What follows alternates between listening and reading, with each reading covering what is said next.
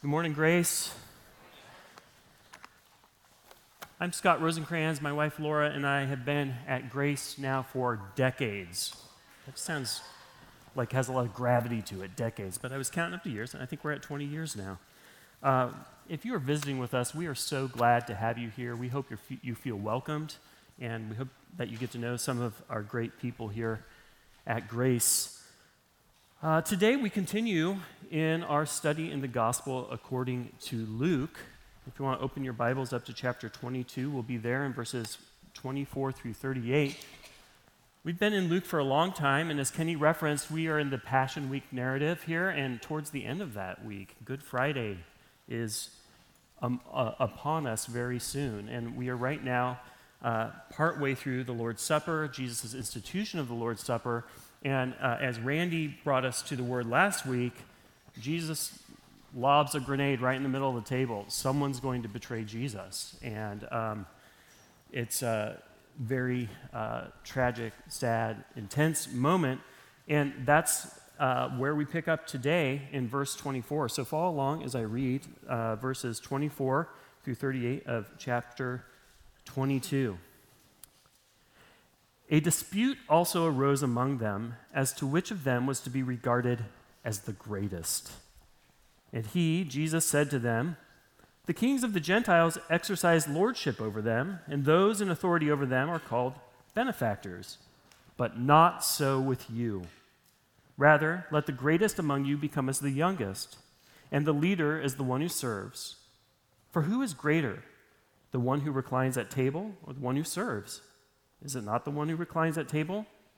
But I am among you as the one who serves. You are those who have stayed with me in my trials, and I assign to you, as my Father assigned to me, a kingdom, that you may eat and drink at my table in my kingdom and sit on thrones judging the 12 tribes of Israel. Simon, Simon, behold, Satan demanded to have you that he might sift you like wheat. But I have prayed for you that your faith may not fail. And when you've turned again, strengthen your brothers." Peter said to him, "Lord, I am ready to go with you both to prison and to death." Jesus said, "I tell you, Peter, the rooster will not crow this day until you deny 3 times that you know me." And he said to them, "When I sent you out with no money bag or knapsack or sandals, did you lack anything?" They said, "Nothing." He said to them, "But now let the one who has a money bag take it, and likewise a knapsack. And let the one who has no sword sell his cloak and buy one. For I tell you that the scripture must be fulfilled in me." And he was numbered with the transgressors. For what is written about me has its fulfillment. And they said, "Look, Lord, here are 2 swords. And he said to them, "It is enough." So at Grace, our mission here is discipleship. We hear it every week. And we talk about engaging and evangelizing, establishing and equipping our people, all towards the end of presenting everyone mature in Christ. And in Luke's gospel, we get to see Jesus' last moments this week teaching his disciples.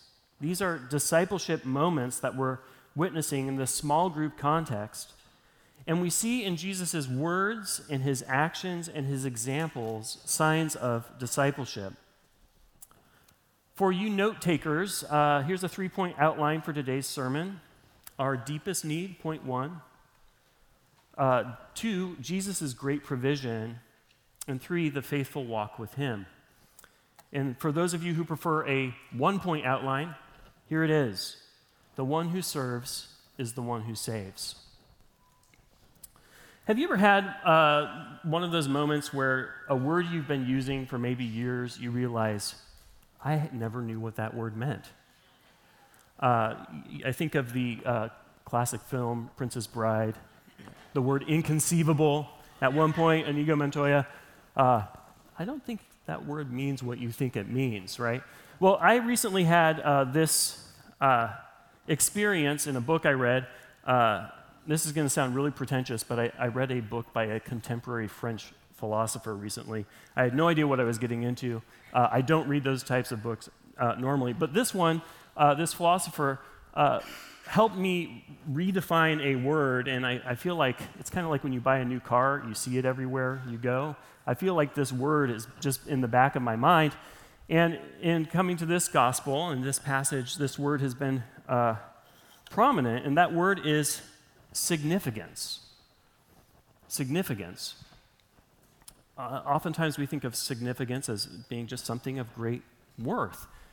And I would say that significance is one of our deep needs that we have as humans. We want to live lives that are significant. We want to be significant. We want to acknowledge that all human life is significant, that what we do has meaning and purpose to it. And so that's the word significance, and that word, this author, Chantal Del Sol, pointed out something pretty obvious about the word, that the root of the word significance is sign or signify. And that what being significant is, if something is significant, something significant points towards something larger and greater than itself. That's what significance is. And we believe as Christians that our significance is bound up in our identity as humans who are made in the image of God. And that image is the thing we're supposed to be living lives pointing towards. That's to be our significance. Well, for our disciples, these guys had left everything. They've been on the road with Jesus, ministering, ushering forth the kingdom of God with the Lord together. Their lives were signs pointing to Jesus, day in, day out, walking with him, finding their purpose and meaning in following him, putting into practice what he asked them to do. He references it at the end of today's passage. Their lives were significant. And yet, in this narrative, that the Passion Week narrative that begins with Palm Sunday, where the crowds are saying, Hosanna, glory to God in the highest, people pointing to Jesus for who he is, we start to see these people peel off. And their lives are no longer finding their significance in Jesus. They are falling away. And in God's plan, Jesus has to go alone to the cross. And by God's mercy, this is not the last passage we see the disciples. But this is so human, isn't it? The desire for significance and our tendency to find our significance in something other than what we were made to find our significance in. And that's where we see the disciples at the beginning of this passage. It starts, a dispute also arose among them as to which of them was to be regarded as the greatest. Now, we don't get all the details. We only get the details that Luke wants us to get for his purposes. And this sentence, this verse, happens immediately after them questioning who would be the one to betray. We can assume, if we piece together the other gospel accounts, that Judas is no longer in the room. He's certainly not trying to argue that he's the greatest at this point, right? So Judas has left the room. We have the 11, and there could be a number of reasons why they're trying to say they're the greatest, right? It could be just the ancient Near Eastern tradition of seating arrangements at a table, okay? Who's at Jesus' right hand? Who's at Jesus' left hand? We don't really do that anymore unless you have children and you're going to the car and someone calls shotgun, right? The disciples are doing some version of that, shotgun. I'm in the front seat, okay? That's one possibility. Another possibility is that they are trying to react. They're reacting maybe defensively to this idea that one amongst them has committed this betrayal or is committing this betrayal. And they want to distance themselves from that. And one way to do that is to talk about your accomplishments, your self-worth, what you've done for Jesus. And of course, we've seen that elsewhere in the Gospels, haven't we? Okay? So we don't get the reason, but the bottom line is they could have responded very differently to this news that Jesus would be betrayed, but they didn't. They respond by turning inward.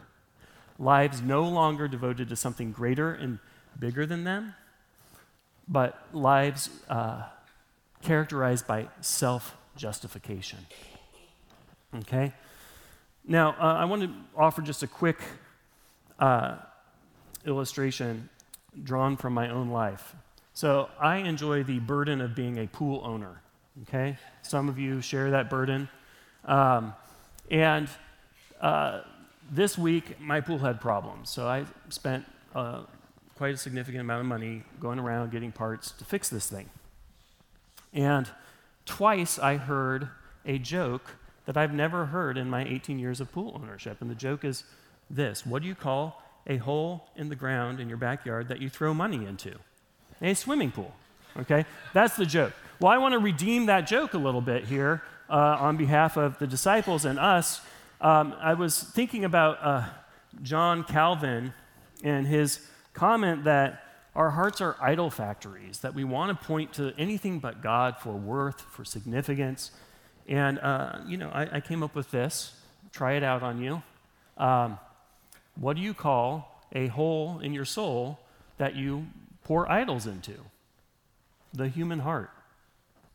That's our sinful condition. Our sinful condition is to, in our sin nature, point away from our significance in God and find anything else for our worth, whether it's actually literally bowing down to another idol, as people still do today in parts of the world, or something more familiar, wrapping up our significance and our identity and our worth in the degrees we have, the jobs we have, how we handle our money, how our kids are doing, who we're dating or not dating, how things are going circumstantially. All of these things can be opportunities. And don't get me wrong, many of these things are good things that God meant for us to enjoy, but our hearts want to move away from that. And we see this in the disciples today, in this simple verse that they are groping for justification and meaning and significance in themselves. Who is to be the greatest? And we actually see this later in verse 33. I'm going to be not going through the narrative in chronological order. I'm going to be bouncing around. But if we skip down to when Jesus predicts Peter's denial, Peter's response is one also of self-justification. Lord, I'm ready to go with you both to prison and to death. He's just heard that he's going to deny Jesus. He wants to self-justify. Again, he could have responded with weeping that this would be the case. He could have responded with asking the Lord to explain how this could possibly be. But no, it's a response of self-justification. We have needs for significance and self-justification, but if we are not looking to the permanent, only source of significance and the only source of justification, that's Jesus, it's all for naught. It's all a vapor. Now, the disciples, to be fair, if you look in all the Gospels and even the Gospel of Luke, they don't see things clearly at this point. They don't understand the significance of Jesus's going to the cross, his path that would lead to his death. They kind of ignore it. They dismiss it. They don't reference it. My guess is they don't know what to do with it. They don't understand it. And, of course, they're not the only ones who have had this experience. A lot of people, when they hear the gospel, want to distance themselves from it. They want to dismiss it. So I want to talk now about the good news. The good news is that Jesus provides a way and the source of significance. And we see here in this passage that Jesus provides in a few different ways. Let's look at verses 25 through 27 to see the first way that Jesus provides for us by serving us. Picking up from verse 25, Jesus says, "The kings of the Gentiles exercise lordship over them, and those in authority over them are called benefactors, but not so with you. Rather, let the greatest among you become as the youngest, and let the leader as the one who serves. For who is the greater, one who reclines at table or one who serves? Is it not the one who reclines at table? But I am among you as the one who serves." Jesus could have responded in a number of ways to his disciples. I would call this response one of gentle rebuke. Jesus, again, knows what's before him. And he knows that these disciples have divided hearts. He knows that they have limited information. He knows that they are like sheep who are prone to go astray. But he uses this opportunity to teach them, to disciple them, to continue with them. So, Jesus contrasts the disciples with the kings of the Gentiles, the benefactors. Who would these people be? Well, this is not unfamiliar. These kinds of people are still around. They're people with great wealth, political influence, and they use their wealth and their influence to do great things. They might build buildings. They might commission great works of art. They might start foundations that do projects for human good. And often what happens is in doing these good works, they garner more political power and influence, and that converts into the opportunity for more economic growth for themselves. And it's a cycle.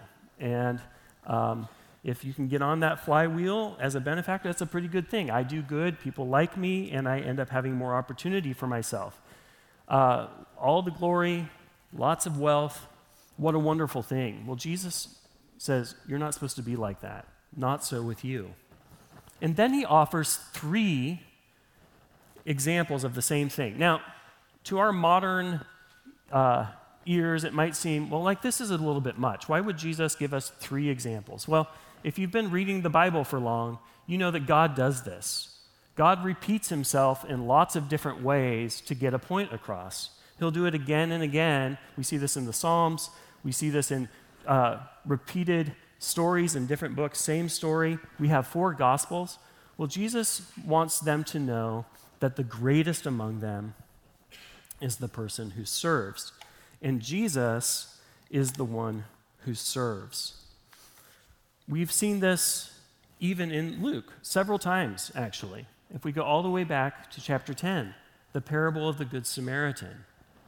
Who is the neighbor? Who's the good neighbor? Who's the one who loves God and loves man? Well, it's the Samaritan. It's the cultural other, the person on the lower end of the social spectrum. Or 3 weeks ago, with in chapter 21, the widow who gives her all to the offering of the temple. And she's the one who receives praise. Again, Jesus is saying again and again, in his economy, God's economy, the variable that shows greatness is the humble servant. And of course, Jesus says, as Kenny referenced earlier in worship, that he is the humble servant. He's the one who serves. I am the one who serves. Consider all the I am statements in the New Testament. Jesus is the bread of life, the true vine, the way, truth, and life. These lofty, beautiful statements that all point to an aspect of who the Lord is. This one doesn't usually make the list. It's characteristically humble. I am the one who serves. And yet, in a study of the Bible, in a study of theology, being a servant isn't just something Jesus does to accomplish God's purposes in the world. It's really core to Jesus' identity. It's who he is as God. In creation, Kenny referenced Colossians 1 during worship. Jesus is creating everything. Paul says, by a word of his power. But he's doing that to accomplish the will of the Father. In our next chapter, at the Garden of Gethsemane, Jesus will say, not my will, but thy will be done.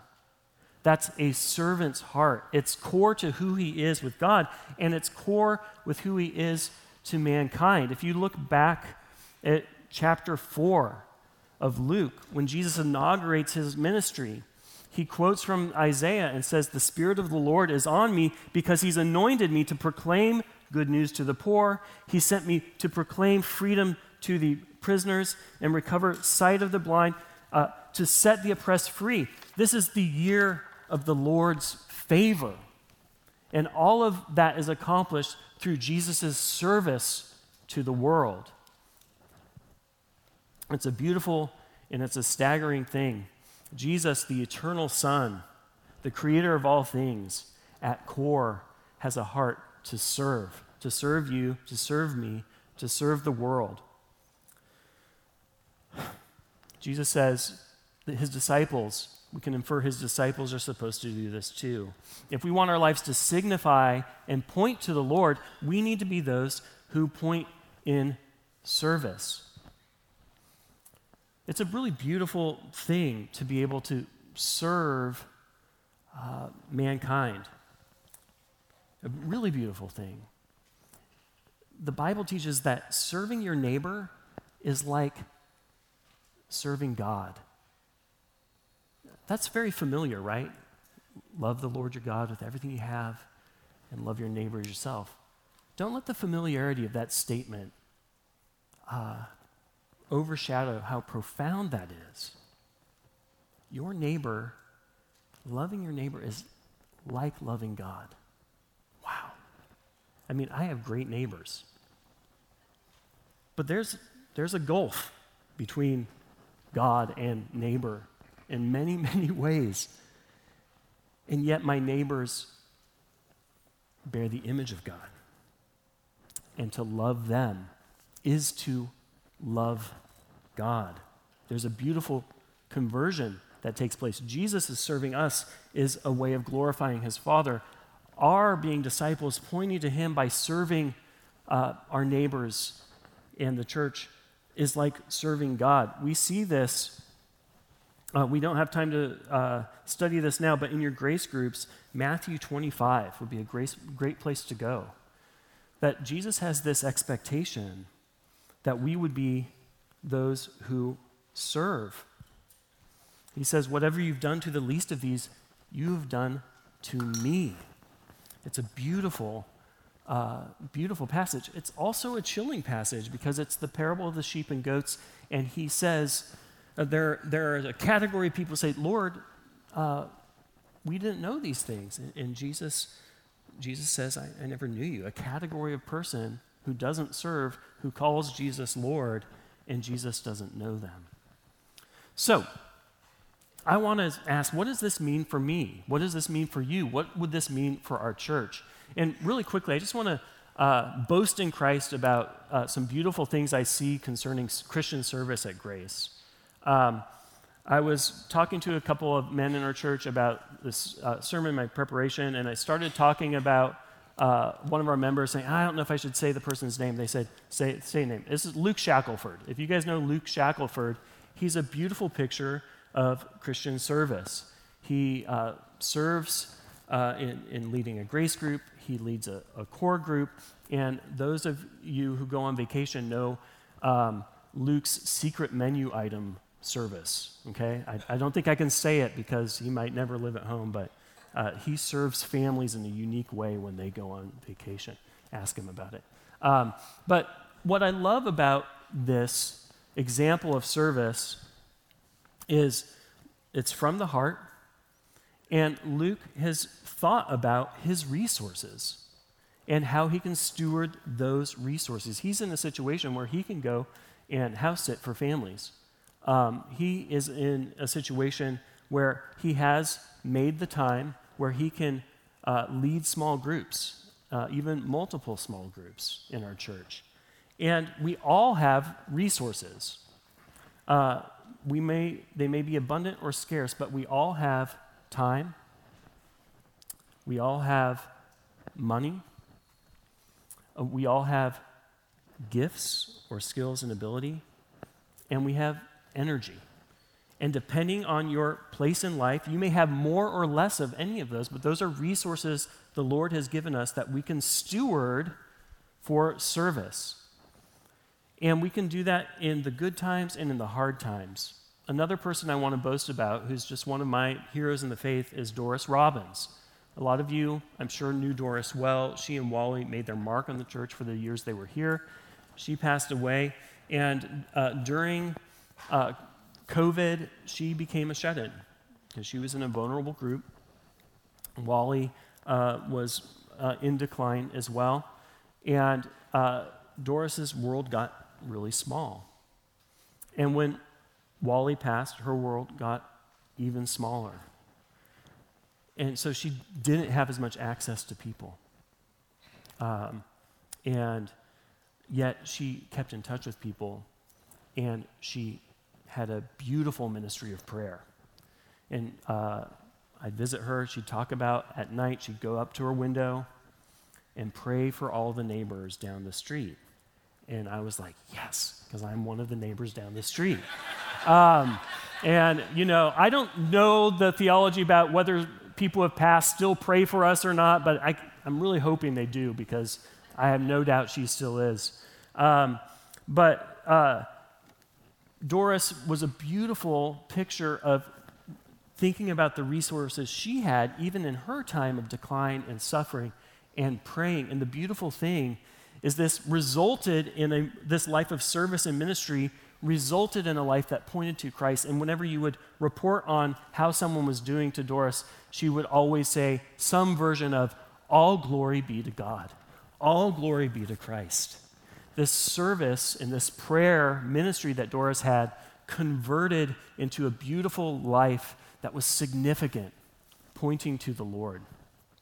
And of course, those of you who know Doris could confirm that. A beautiful thing. And so I want to talk a little bit about prayer, because this comes up in our passage as well, with Jesus praying for Simon Peter, okay? So if we want to look back up at verse 31, Jesus says this, Simon, Simon, behold, Satan demanded to have you that he might sift you like wheat.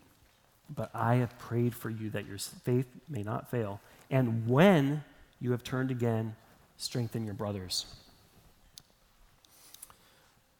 There are very few places in the Bible where you see the repetition of a first name of someone or some place. When it happens, it's a stylistic device used in the Hebrew language that signals deep care, concern, grief, sorrow. It's a deep expression of emotion.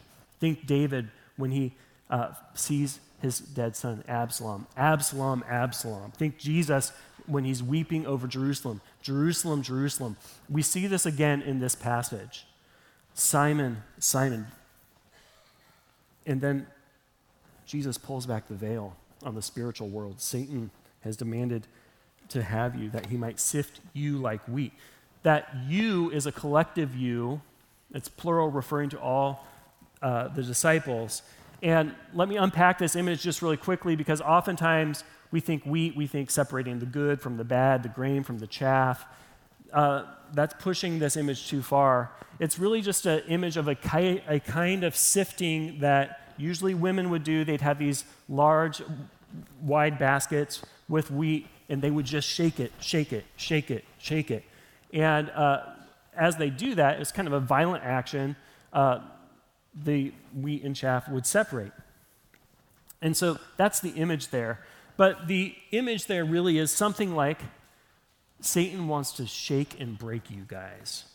He wants to shake you up and break you, but I prayed for you. So there's a lot that can be said about this, but what I really want to focus on is the beauty that Jesus prays for his disciples. Jesus' first weapon here is prayer. That's the first thing he goes to when he wants to defend his disciples from spiritual attack. Jesus intercedes on behalf of his disciples to prevent Satan, in this case, from entering them as he did Judas. Now, this ties back to the Lord's Supper. One of Jesus' roles in salvation history is as the high priest. Jesus is our high priest. He's the one who offers the sacrifice for the people. The high priest had another role. The high priest was also an intercessor, and he would pray for the people. And the priest, by the way, was the class, the family, the tribe that was the servant tribe. They existed to make the sacrificial system work, to serve the other 11 tribes, that they might be holy and might be able to be righteous before God. And so we see here Jesus doing his role of intercession. And in 1 John 2:1, we see that Jesus today is our advocate as well. In Hebrews 7, we see that Jesus still offers intercession for us as well. And so you and I both benefit from this same ministry of service that Jesus had today. If you are in Christ, he is interceding for you before the Father. He is doing that. We have an advocate in Jesus Christ. Jesus hears our prayers. Jesus intercedes on our behalf. I don't know about you, but that gets me excited for prayer. You know, prayer is a unique way of serving. And by the way, I know because I see the prayer, I'm on the prayer chain and I see the threads. We are a praying church. We have lots of people who are deeply devoted to ministering in this way. And you may not see it. It's not just up at the side of the platform after service. We have a lot of prayer going on. Our grace groups are praying.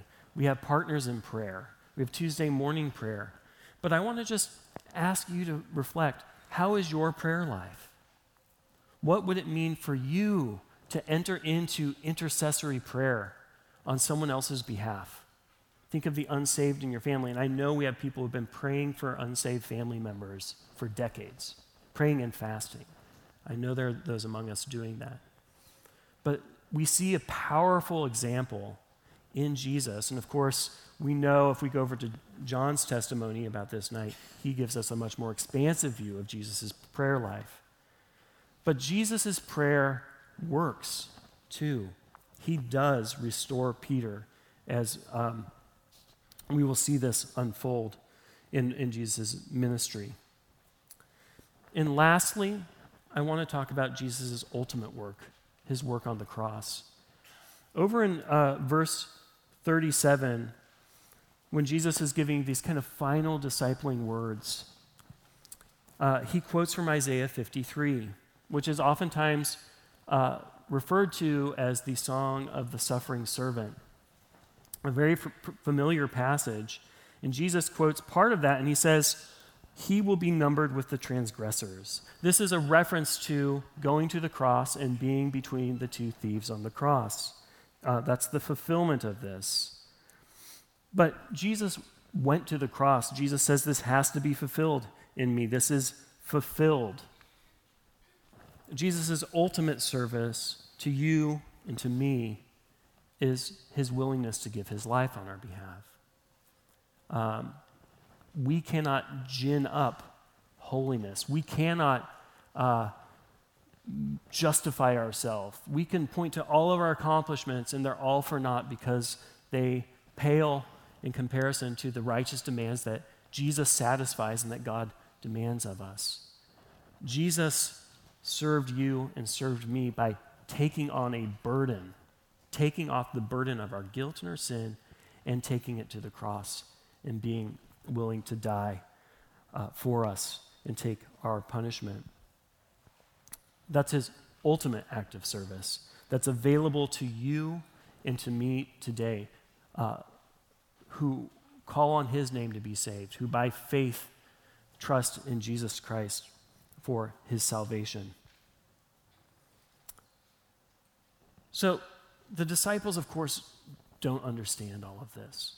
I'm sure they're overwhelmed, to say the least.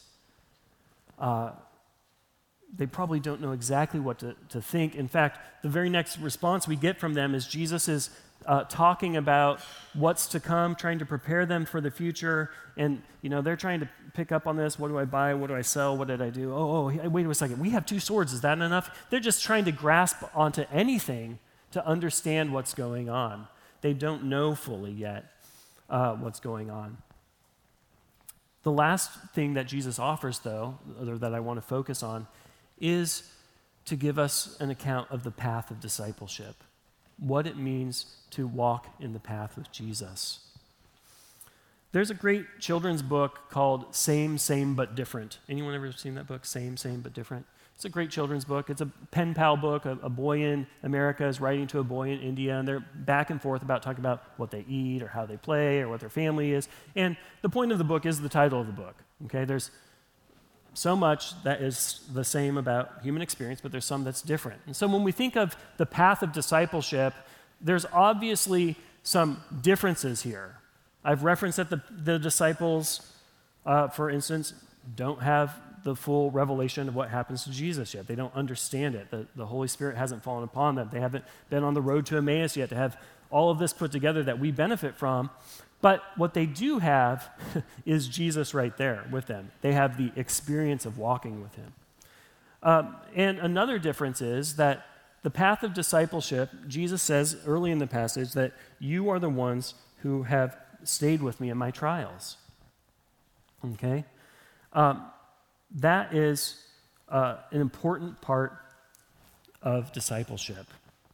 And here, particularly, these disciples get a unique role in the judgment and the ushering in of Jesus' kingdom. He says, you'll be on thrones and you will be judging the 12 tribes of Israel.